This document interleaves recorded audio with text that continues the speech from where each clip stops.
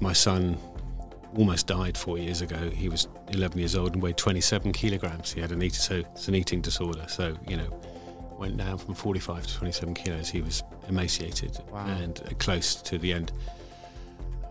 So that's one of the reasons I got clean. And, him and his older brother, Ollie, was almost as ill, but angry.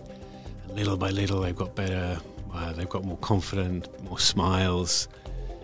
And just, you can see their self-esteem grow, and it's amazing to watch. And it suddenly brought home to me quite how important, parents are with kids, because you think they'll muddle by, they'll make the most of everything, but you have a massive impact on what happens to them. And I hadn't appreciated that before. Welcome to another episode of Big Risk Energy. On this podcast, we talk to an amazing range of people. And we talk to these people about risk. Risk they've taken in their lives, risk they've taken in their careers, when they paid off, and when they didn't. And on this episode, I'm blessed to be joined by the one and only Ben White. Ben is a serial entrepreneur, having exited his previous companies for over £800 million. He's the co-founder of Up, which recently raised a late seed stage round, a venture-backed late seed stage round, and he was also one of the founding partners of Notion Capital. Ben, thanks so much for coming on the show. You're very welcome. It's nice to be here. So Ben, 800 million is a crazy number, of course. Obviously, behind that story, there's the ups, the downs, the highs, the lows, and a lot of pain and joy along the way. But sitting where you are right now and looking back at all the things that you've achieved in your career, how does it make you feel when you hear it put together in that way? Do you know what? I feel exactly the same today as I did 33 years ago when I first understood technology. I remember way back then, it wasn't cool. Mm-hmm. It was Def Leppard T-shirts and but it was the first thing that I did that made sense to me. You could put things together. It was my Rubik's Cube, my mental Rubik's Cube. I always had a very overactive mind. And I could just fiddle and put things together and make something and deliver something, hopefully of value. Mm. And it's interesting because building a technology company and building technology, two very different things, right? Mm-hmm. The inclination you had towards the Rubik's Cube and putting things together does not always mean that you're going to have the fortitude, the tactical ability to actually go and build an amazing business. Is that something that you found just lent itself to who you were naturally? Is that something that developed over time? Tell us a bit more about how you took technology into business. That is a great question. Basically, you often get two sorts of people in a startup. You get a pure geek who's really interested in the software and desperate to show you the software that may or may not have value.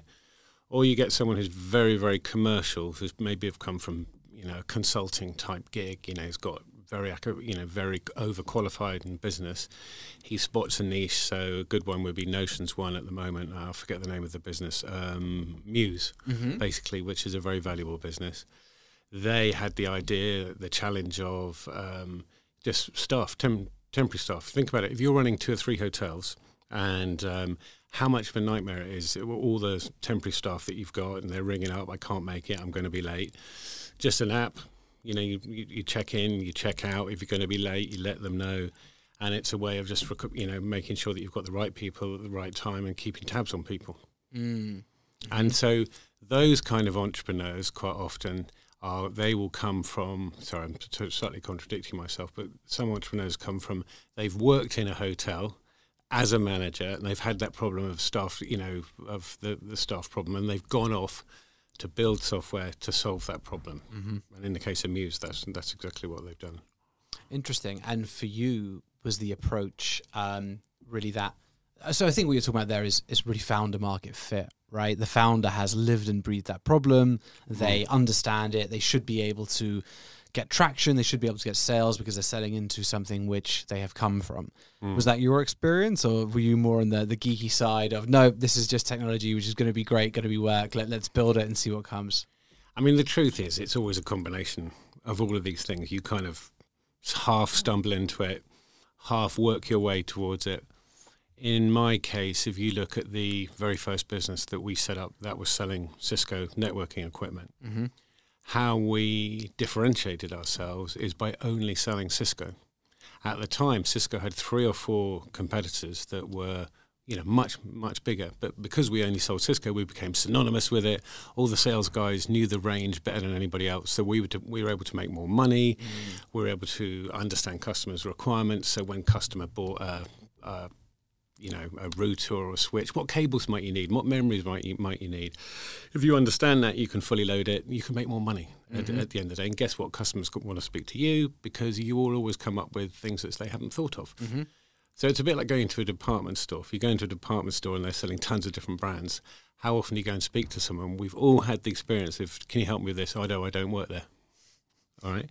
And so many businesses are like that too. And if you specialize, you often do a much better job than someone who's trying to offer, jack of all trades, master of none. Absolutely. Okay. Super interesting. So for me, it sounds like your approach to building business, although incredibly successful, was never based around, I want to make a ton of money, more based around the love of building technology. Is that a fair assessment? I only ever wanted to make enough money to buy a decent bottle of wine on a Friday night, take a girlfriend out for dinner, which somewhere that wasn't embarrassing. Yep. And play a little bit of golf, and pay my membership. That's all it started out as. Yeah, I mean, it sounds good to me. So when it comes to investing, what's your approach there? Is that then more about investing in companies that you want to see in the world, or is it more about thinking, about a return on investment? How has that changed? I think when you're looking at someone to invest in, you're looking for something magical. You're looking for, does this person have something different? Lots of people have got good ideas, but it's going to be shit, right? It doesn't matter. It doesn't matter how good your idea is. Most of them is going to be a load of shit that you hadn't expected. Time and time again, you want to give up. You go, nothing. Maybe someone connects with you on LinkedIn that you've tried. Someone answers an email. You get a shot in the arm, and you've got the energy to go to the next level. You pick yourself up, pick the team up, and go. And it's brutal, right? Far more companies fail than succeed, and so it's you're looking for somebody with the X factor, someone who can also hire people and keep them believing, and keep the people they've hired, keep their eyes on the horizon and keep them believing, because it's not just about you believing; it's about making sure that your team continue to believe. 100%. Recently spoke to the GP of a fund who said, for him, the strongest conviction of investing in a founder is their ability to inspire. Because if you can't inspire the person who might be investing, how are you going to inspire top talent to stay with you and give you the best 5-6 years of their lives? So it's something we hear time and time again. I would agree with that wholeheartedly, but I would say it's inspire authentically is the difference. Because lots of people can inspire initially, but if it's not authentic, it won't continue to glow. Those people will be found out. So my style, and who I would always like to invest in is, and as a manager, my style has always been, if I've got an idea, you feed it to somebody without them knowing, and then sit back like a proud father when they talk about their idea in front of the company or in front of the board or whatever, because they teach a man to fish, that analogy. Super interesting. And you're not trying to be the big swinging dick at all. You're trying to grow lots of amazing people. Super interesting. And I wonder, so I think there's two things you touch on there. One is obviously that ability to nurture and ability to develop talent as well as spot it. But I think one of the things that I see as a bit of a negative trend within entrepreneurialism, well, not negative trend, but the reality of where it is right now is a lot of people want to be entrepreneurial for the sake of being entrepreneurial rather than wanting to solve a problem or finding they have purpose to solve something. And I think that authenticity, or at least what I've seen with companies that I've invested, where the authenticity dissipates the quickest is where actually the founder is more driven by, well, I'm doing this because I want to be an entrepreneur and I want to be a founder, rather than I have genuine passion to solve this problem. I hadn't thought about that, but of course you're absolutely right. And that want to be a founder thing, it's just nonsense. It's just I don't know. It's the cool thing to do. I doubt they'll be successful, and if they are, it'll be luck.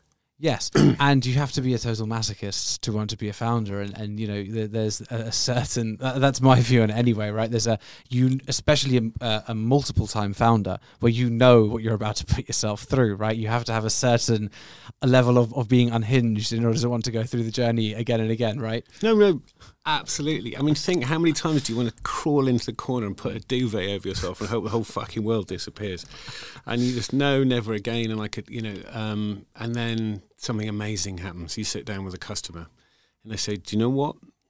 Not only does the software do what you said it would do, but you probably underplayed the capability, and I can't wait to see where your roadmap takes us. Because they're saying most software's rubbish, right? How many times do people buy software, businesses buy software, and a year later they go, do you know what? I'd buy that again, and I'd buy it twice on Sunday. What? 1 out of 10? Very, very rare. And I've been successful because I obsess about, so they're paying us £1. Can I very clearly show they're getting £3 or £4 pounds back? Mm-hmm. And the pain I've tried to solve, have I really solved that pain authentically? Mm-hmm. And can I prove it? So for any young entrepreneur listening to this, because I think there's a really key lesson here, because we're not just talking about the efficacy of the product, we're talking about the efficacy of the measurement of the impact, and we're talking about everything around that as well.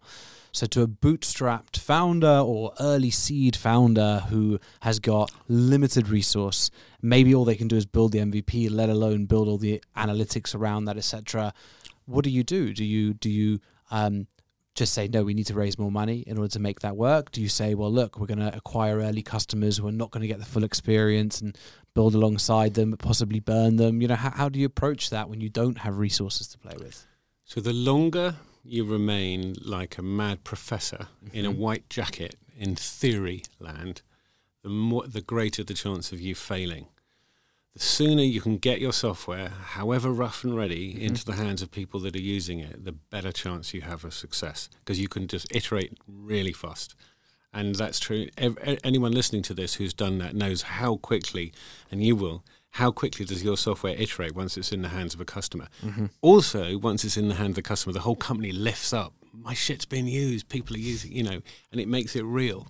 100%. And as you said, it's and we do this weekly on the end of week calls. We have a real celebration of customer success, and that in terms of giving everyone that inspiration, keeping everyone believing. When people come up to you at an event and say, oh, you might not know who we are, but we used your software and we had this outcome. It's all about that. Exactly. So one question I have for you then is, what would you say to a founder who here's what you say, but they're scared about burning customers because the product's rough, and not ready? What would you say to them? It's you have to do it. Whether you want to do it or not, you have to do it. You hope that you won't burn any, but you will. Yeah. That's the reality. But remember, the quid pro quo is somebody's getting software, and however many engineers you've got dedicated to making sure that the impact on the customer is what you say it's going to be. So that's pretty cool for the early customers as well. So it's not, it can work for both sides. Yes, absolutely. And I think the other thing that I always would add on that side is if you're worried about burning a few of your initial customers, you're probably not in a big enough market. If you're relying on those initial customers to be make or break, then you're going to have bigger problems along the way. Completely. Yeah. So tell us a little bit about your journey with wanting to, go back round on the rodeo for another go on the circuit. Obviously, you've had the success, you've had the monetary outcomes. Why are you doing what you're doing now? I'd be lying if I said I wasn't doing it for financial reasons. Due to the, I spent 10 years struggling with addiction issues, and that's now behind me. Well, it's never behind you, but I've got control of it. And I burned a lot of money in that period of time with ridiculous business ideas or investments that I made. And I kidded myself that, if I had a Google or something worth billions, I'd be happy. Of course, the only person that can make you happy is you. We all know that. But when you're in it, you don't know that. So a combination of that and a couple of ex-wives, it means that, I only had a small percentage of the businesses that I started by the time I sold them. means that I only make money when I sell businesses. Really, I don't have an income as such, and that's number one. And number two, I'm just loving fiddling with my Rubik's Cube again and sitting down with customers and all the rough and tumble that comes with them having your software, using it, feeding back. Some of the feedback's good, some of the feedback's bad. You take it both on board, and that helps you iterate and get closer and closer to something that we hope, in the case of retailers who are our market, can be transformational. And it's amazing to hear, I don't know if we can discuss on here, but some of the brands already that you're working with and some of the traction that you're getting. How excited are you about this versus other businesses you've built? I'm as excited about this as any business that I've been involved in. Amazing. It's got retail. We sell to online retailers. So that's a huge market. Number one. Number two, they struggle to make money. I think there's a myth online that because there's no rent, no rates, so we're going to make tons of money because we've got far less people. But the rent and rates are taken over by what you pay Google and Bing and Amazon, etc. Yes. So a retailer might make a 60 or 70% gross margin, but net, they struggle to make money. All of them struggle to make money. And we think that's because there's so many manual activities that a retailer does all day, every day, performance marketing being a big part of that, to drive sales. Because all of these activities are not automated and they're manual, they're often one lever works against another lever. A good example of that would be, in our data, we see about, if we look at all the products, we've got about 30 million products at the moment that we drive. About 18% of those are on discount at any one time. Of that 18%, about 20% would sell out anyway. So they're discounting products that would sell out. But the data tells us that, but they don't know that. Yeah. Yeah. No, that's amazing, and I guess goes right back to the philosophy of being able to demonstrate very quickly to your customers exactly how much they're saving, and it being at a much greater multiple than they're spending with you. So really interesting to see that philosophy stays consistent throughout, and it clearly is a great recipe for success. Yeah. So let me ask you, because we spoke about this a few months ago when we first chatted. Why is there such prevalence of addiction within the entrepreneurial community, and what is your view on it? Well, we're all crazy, right? Certainly helps. Well, I mean, because if you're going to start a business, as you said, I mean, you're signing up to, there's going to be lots of amazing highs, but there's going to be, a lot of lows, and a lot of soul searching, and a lot of pressure put on your partner, your family, or whatever, because it's an all-consuming thing, isn't it? And anyone that says there's work-life balance in an early-stage software company, I would question that. I think it's bollocks. Yeah. I just don't think it's true. And I think the problem is, in my case, I'd spent 20 years building these businesses, three businesses in total. So it wasn't one I sold for 800 million. It was one I sold for 600 million, 100 and whatever. So that's one of the things I'm proud of, is you can get lucky once. Yeah. You can't get lucky 3 times. Yes, absolutely. And suddenly I stopped. I got divorced. I had a big pile of cash. And suddenly, what do I do all the time? I rang lots of friends. Let's go and play golf, let's go for a walk, fancy doing a bit of cooking. Ben, we're all working, right? And so I've suddenly find you're mixing with tons of people who really aren't your friends. We've all watched the movie, and then you're trying to get the same highs that you got from all of the rough and tumble that goes with early stage software companies in another way. Yes, and unfortunately, it's a very unhealthy way. Yes, absolutely. And what is your advice now, as someone who? How long have you been in recovery? And for July the 28th, 2019. Wow, so you just hit 4 years recently. Amazing, congrats. Thank you.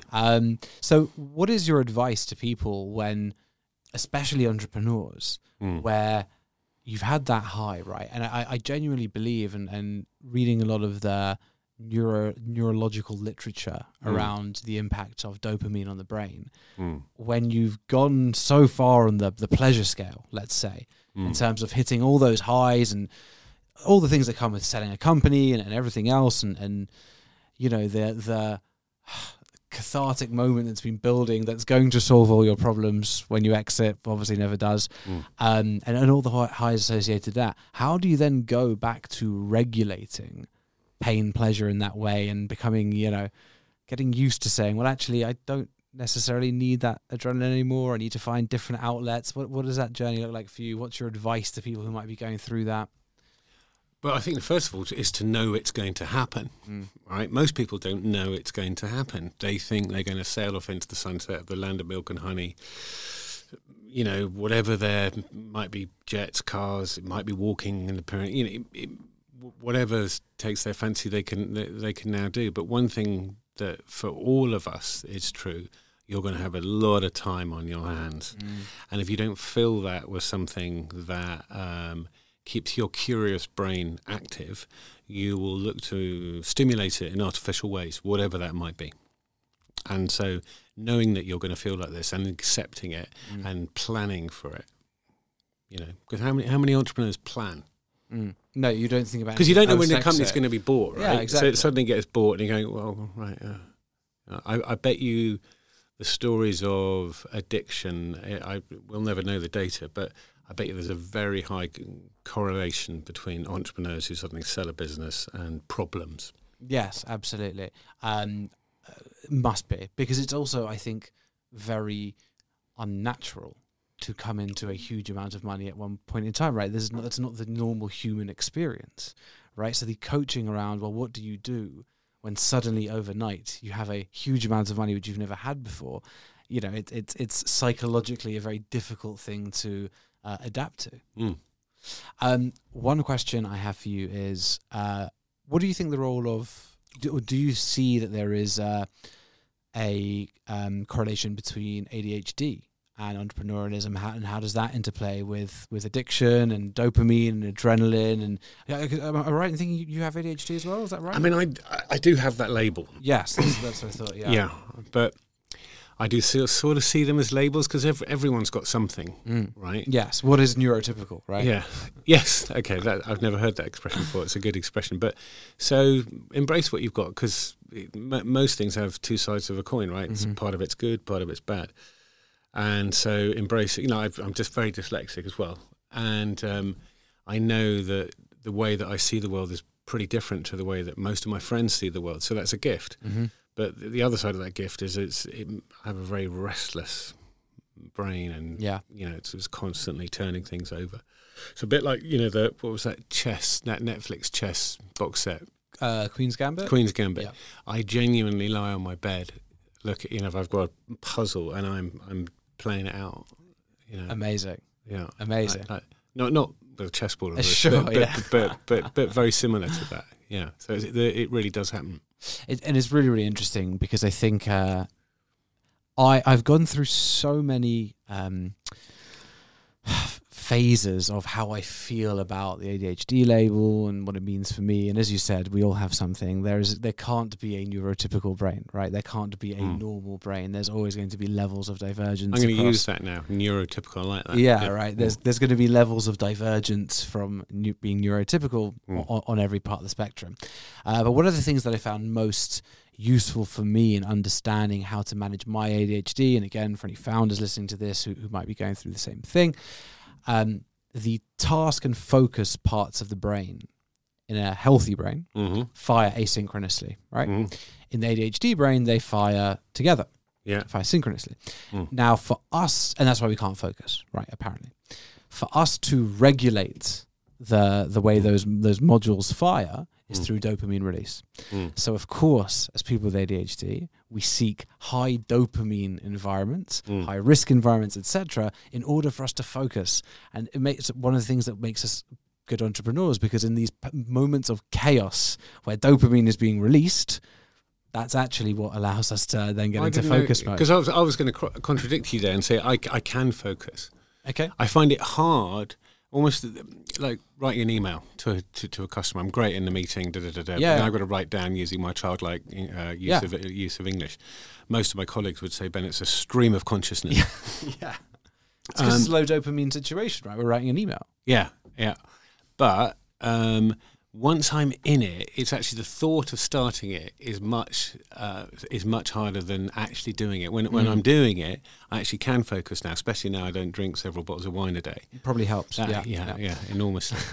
And actually, I find it very cathartic because I know that good stuff comes from writing things down, and it helps me unpack and then pack my thoughts up and then be able to communicate them in a more effective way, verbally. Interesting. If you see what I mean. Yes. Even if I never end up sending the email or whatever, it's still helpful. I'm getting closer and closer to the ultimate goal of being able to explain, if it's a business conundrum, what it is that we do, how we do it, and why you should give a shit. Super interesting. And do you find that there are things that you've brought into your life which help with retaining more peace and retaining more focus? I always try and pull out practical advice for people listening to this. So for me, it's, so when I sold my last company, I was like, okay, I have two options here: go off the rails entirely or try and become addicted to something positive. So I went hardcore into gym. Right. If I did not go to the gym for 4 hours a day, I would be drinking till I pass out in the night. Right. It was that option, but for me, going into the exercise thing, meditation, these are things that I find that I have to do in order to make sure that I stay on a really solid path, and aren't not just chasing highs in that way. So what are things that you've brought in which have helped, other than founding a new technology company? I don't live in London now. I spend 2 or 3 days a week here. And I find living out of London where I can just see the country, grab my dogs, go for a walk, look at nature. I mean, it doesn't get any better. There's so many beautiful parts of this country. How can you not be content when you're wandering around, whether it's the autumn and all the leaves changing colour, or the June when the grass is so green and beautiful and vivid.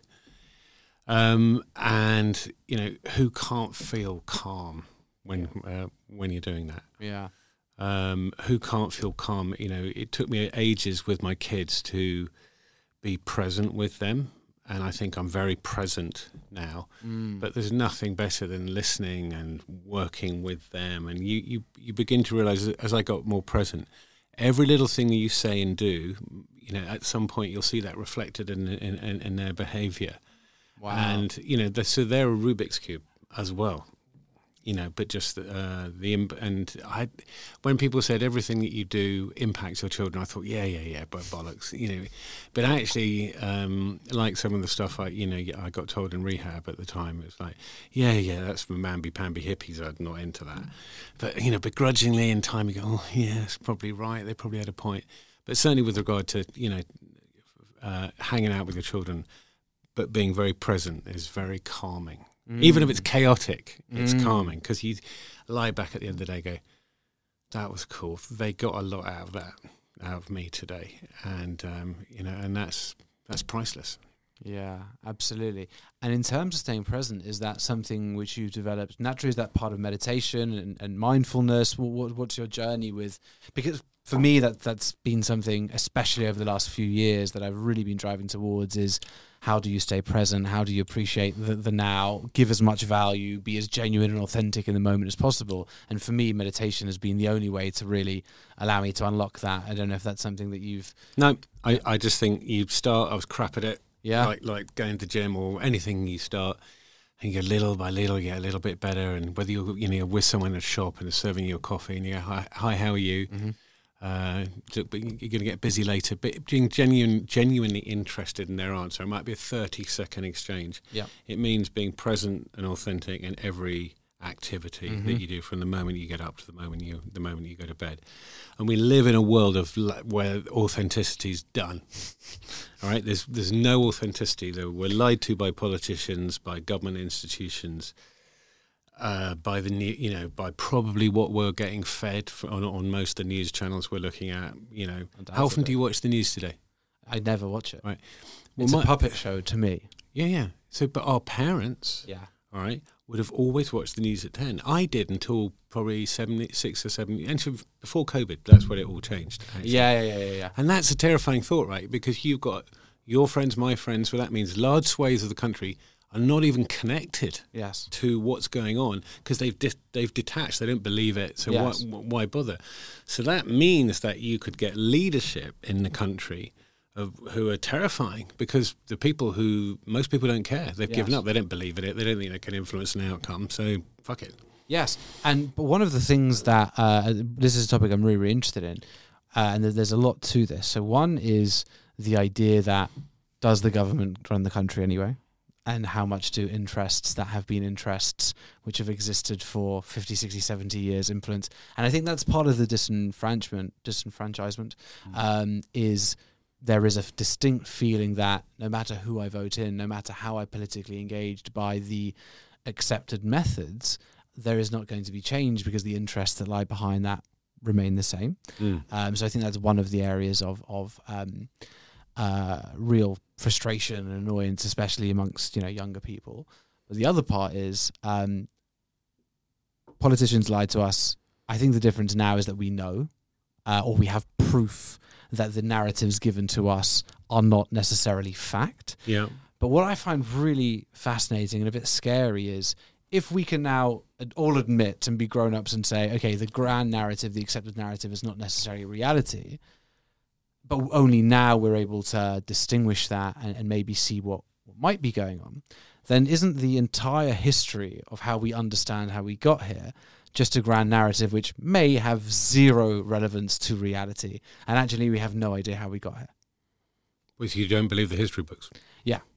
Because if we don't believe the current narrative, where and we don't, because we have so many conflicting images because of the proliferation of ability to record what's going on, etc., etc. Why do we have the idea that the history books are, giving us the reality rather than another narrative? Well, I think broadly, what we know of history is true, because it comes out over time, right? The truth generally comes out. But I read something the other day. The terrifying statistic in America, especially, is the people studying history and geography has fallen by 75%. Okay. Mm-hmm. So if you don't know what happened, how we got here, you're not interested in it.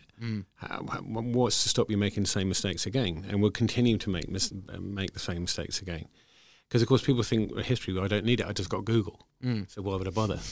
But, of course, it's understanding how it's all put together with a beginning, a middle, and an end, and what caused what, and what was the catalyst for that, and this, and, But is there not a fear that actually we've organised history in that way because we like a beginning, middle, and end, and we like it to be so, clear and consumable, but actually, considering the chaos we live in, has chaos changed, or has our awareness just changed? God, I'll need a drink to answer that. I don't know. I can't answer that. It's a question without an answer. I ask myself, as my children grow up and stuff, I mean, back to the politicians again, though, because I'm sort of answering this question in reverse. They can't be authentic because if they are, and they're happy to talk openly about their past or mistakes they've made, they get pilloried. So they can't be. So the whole thing is set up. So let's say I went into politics tomorrow. They go through my knicker drawer. All right, everything would come out. Maybe because I've been open about it, it would be a bit easier for me. But suddenly my children, my ex-girlfriends, whatever, suddenly they'd all be turned over.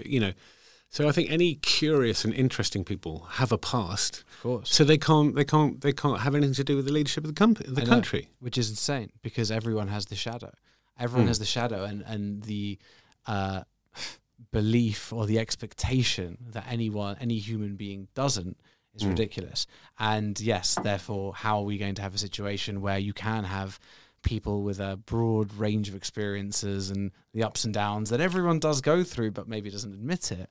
You can't have it on that side. But that's why I think it's all got to be about integration and ownership in terms of understanding our shadow and being open about these things, because then, at least you own it. The people who I see who get taken down the quickest are the ones who pretend they've never done anything wrong. Yeah, imagine how refreshing it would be today if you heard a politician of any side, left wing, right wing, said, "Do you know what? We made that decision at the time. I believe it was the right thing. With the benefit of hindsight, it was a mistake, and we fucked up. But we've learned from it." Yes. And everyone will go, "Oh, great, fantastic," right? But they don't. Yeah, it's crazy. Right? It is crazy. But it's an interesting world. Is it a world you would ever consider? I know that a lot of entrepreneurs then start going into that route, especially in the US. It seems to be a very well-trodden path. Anything that you'd consider? What, going into the world of politics? I thought you were suggesting I go to the moon like those other idiots, or Mars or whatever it is. I'd like to make a difference in some way, whatever that means, and keep busy. Yeah, for sure. And I'm hoping that, I don't know, just something's going to happen, isn't it? I mean, we're hurtling towards it. We all know environmentally we're pretty much past the point of no return. Yet, imagine if we spent what we spend on defence, on the environment for 5 years, how much progress we'd make. Yeah. So we're more interested in killing each other than we are in our future. Brilliant. If you're a little Martian looking down from another planet and looking at us and going, "Oh, look, they're killing it. They're still at it. They're just more efficient now. They've got better weapons." Yeah. We don't need to worry about an alien invasion because they're scared of us. We're looking after ourselves in that regard. Yeah, exactly. It's interesting. I mean, does that mean we probably need to get more vested interest, behind the scenes of environmentalism, right? It's the only way you're going to get the investment there. I don't think people care enough. I mean, my children don't care enough, definitely. They talk about it, but I go, what? Actions speak louder than words. Very easy to say something. They don't care enough. Interesting. A company I invested in called Canopy, they are helping people shop more sustainably by making it cheaper and providing better education, because obviously there's so much marketing around, organic, natural, all of these unregulated terms that are very difficult to cut through.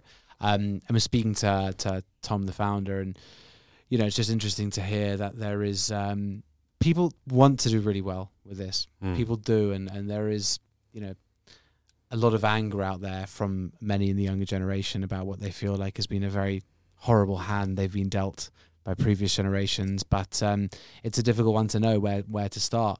I think there are. But look, we're still an amazing. If you compare 50, 60, 70 years ago, we're still an amazing, we're so much better off than let's not forget there's tons of good stuff that's happened.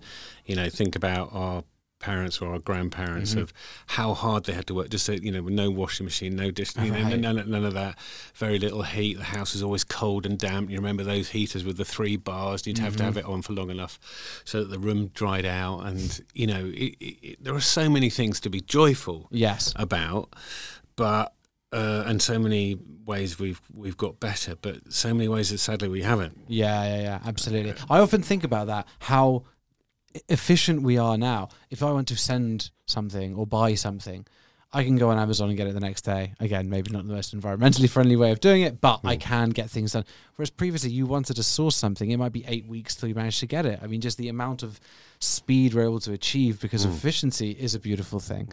Okay, I have one more question to ask you before we go into questions that we ask every guest. So, obviously, you've just recently raised or recently announced the funding round?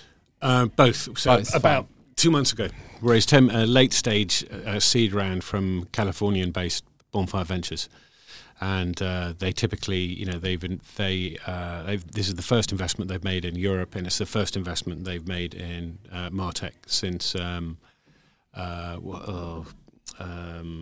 God, a complete mental blank. But anyway, they've invested in a couple which are runaway successes.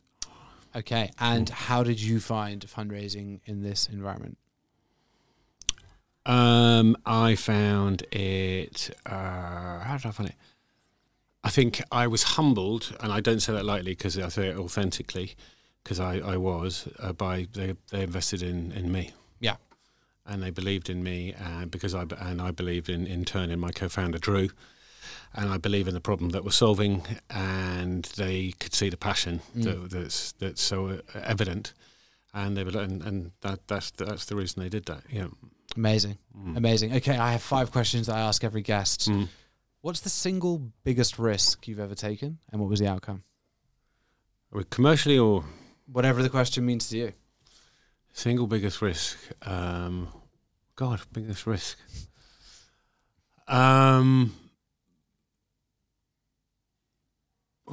It's an interesting one. The biggest risk I probably, I just don't see the world that way. Weirdly, I could make up an answer, but that's just I don't really look back. I take them all the time. It's just such a part of my.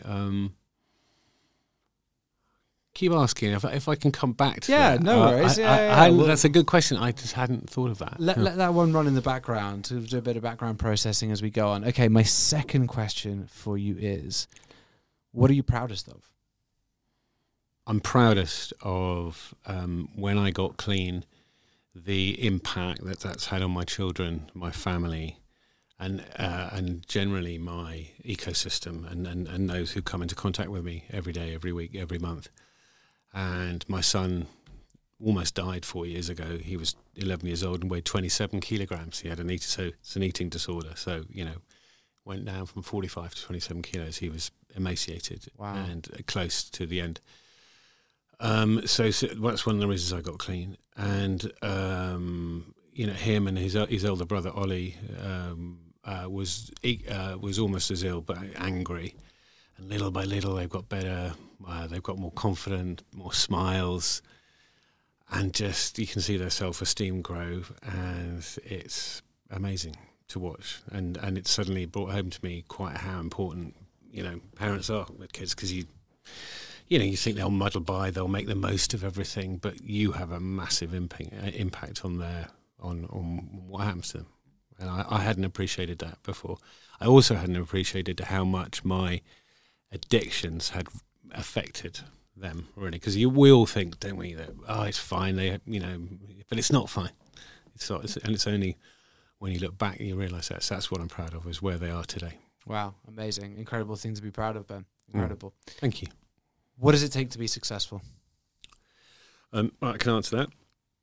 First of all, it takes a good idea, and that idea needs to be solving in my case, I can speak about selling software to businesses, a genuine problem, and it needs to be a genuinely big problem that people might not know they've got the problem, but once you educate the market, the problem needs to be decently sized. Otherwise, how are you going to build?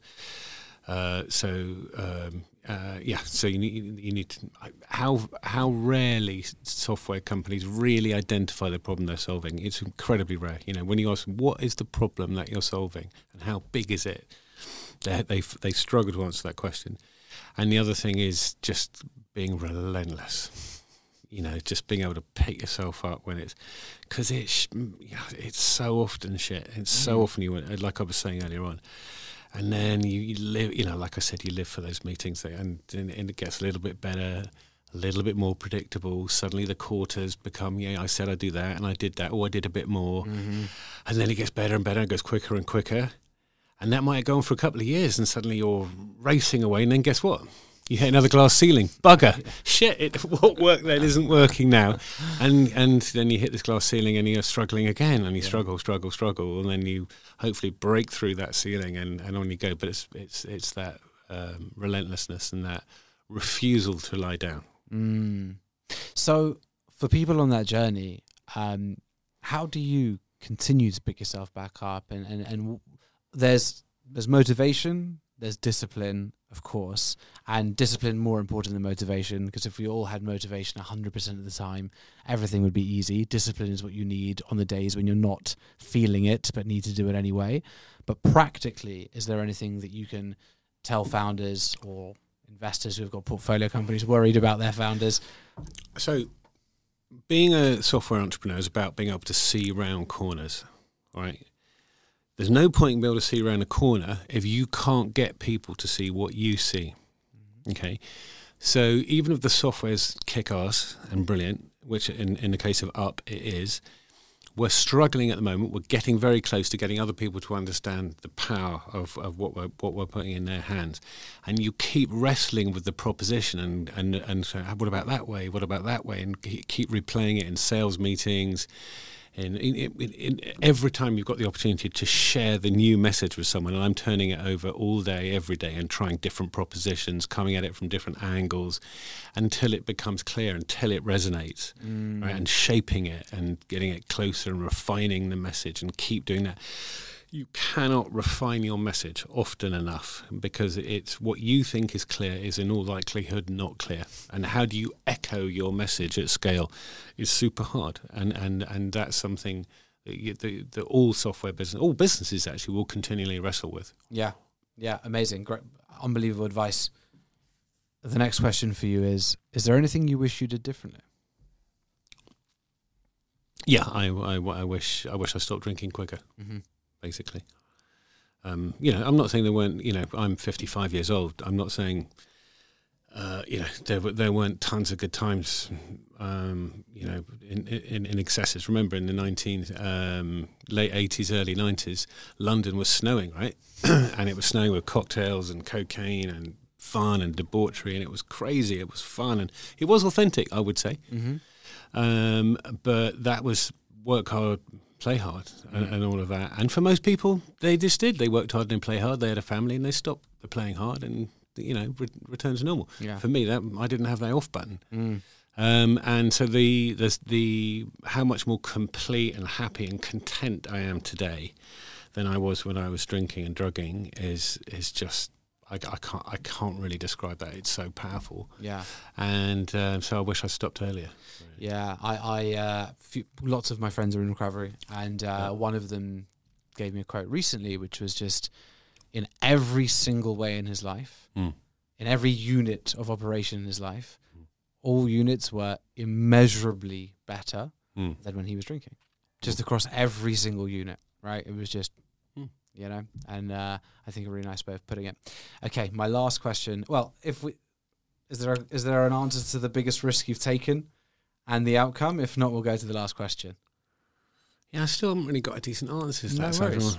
No worries. All good. Okay, so my last question for you is, 15-year-old Ben walks in the room right now. What are you going to tell him?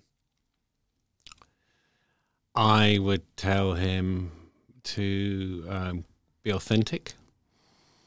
I would tell him to pick his friends properly. I'm very proud. My friends, I've got some amazing friends, and I'm very proud of them. And they've been friends for new friends 10 or 15 years. Mm-hmm.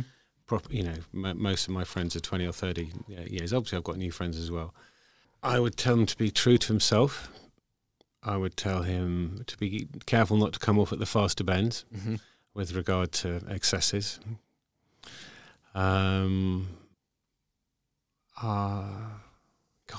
hadn't thought of that. So, and remember, I tell you what I do as well. I'd say, a lot of people say to me, Ben, you're so naive, and you see the world in such a beautiful way. The world is not beautiful like the way that you see it, and that's true. I am naive, and I've been burnt because I'm naive. But I also believe anything's possible. I also believe in good. I believe that we'll figure out lots of the things we've talked today about. I think as a species, we'll find a way to solve them and be better. And by being authentic and open, I've met amazing people, and I've done amazing things with business, and I impact by being authentic and open. It rubs off on people. They react to it. If you become a cynic completely, you may as well go and get in the garage. As long as you haven't got an electric car, you've got a diesel car, stick the exhaust in the window because you're done, right? 100%. So I would rather be a bit naive and believe anything's possible and see the world through those goggles, because it's better to look through those goggles. I love that. That's beautiful. Ben, where can people find you? What would you like to plug? What I'd like to plug right now is the business up.ai. If you're in retail and you're a retailer and you've any kind of meaningful online presence, you will be performing tons of tasks today manually to drive performance marketing and sales more generally. If you automate those tasks, you will get a far better result than you get today. It's that simple. Machines can look at more data, they don't make mistakes, they don't go on a holiday, and they don't have an opinion. And so come and talk to us. Ben, thank you so much for coming on the show. Cool. Thank you. Thanks for watching the episode. And if you haven't subscribed, please hit subscribe below so that you can support the podcast and we can keep on bringing you amazing new guests. If you want to see the other amazing episodes in this podcast, click into our series section. As ever, if there are any other guests or topics you want us to explore, just let me know in the comments and we'll do our best to bring someone in.